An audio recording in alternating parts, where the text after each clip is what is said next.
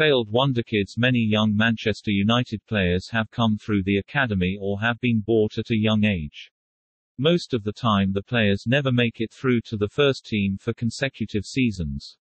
Solskjaer has utilised youth products from the academy in recent seasons, but not every youth player is successful.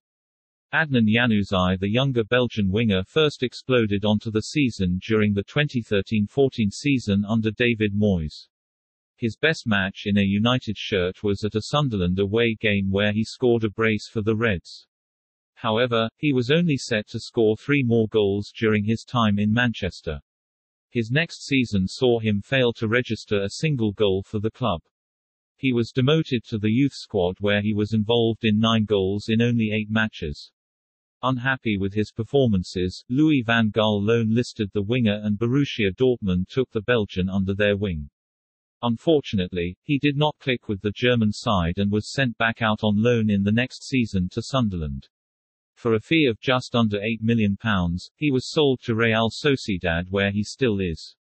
At the age of 26, Januzaj has still not had any impressive seasons and has failed to hit double digits for the amount of goals scored in a season. Ravel Morrison, former United player, Rio Ferdinand, always spoke about Morrison with such praise that you would think he was the best player in England.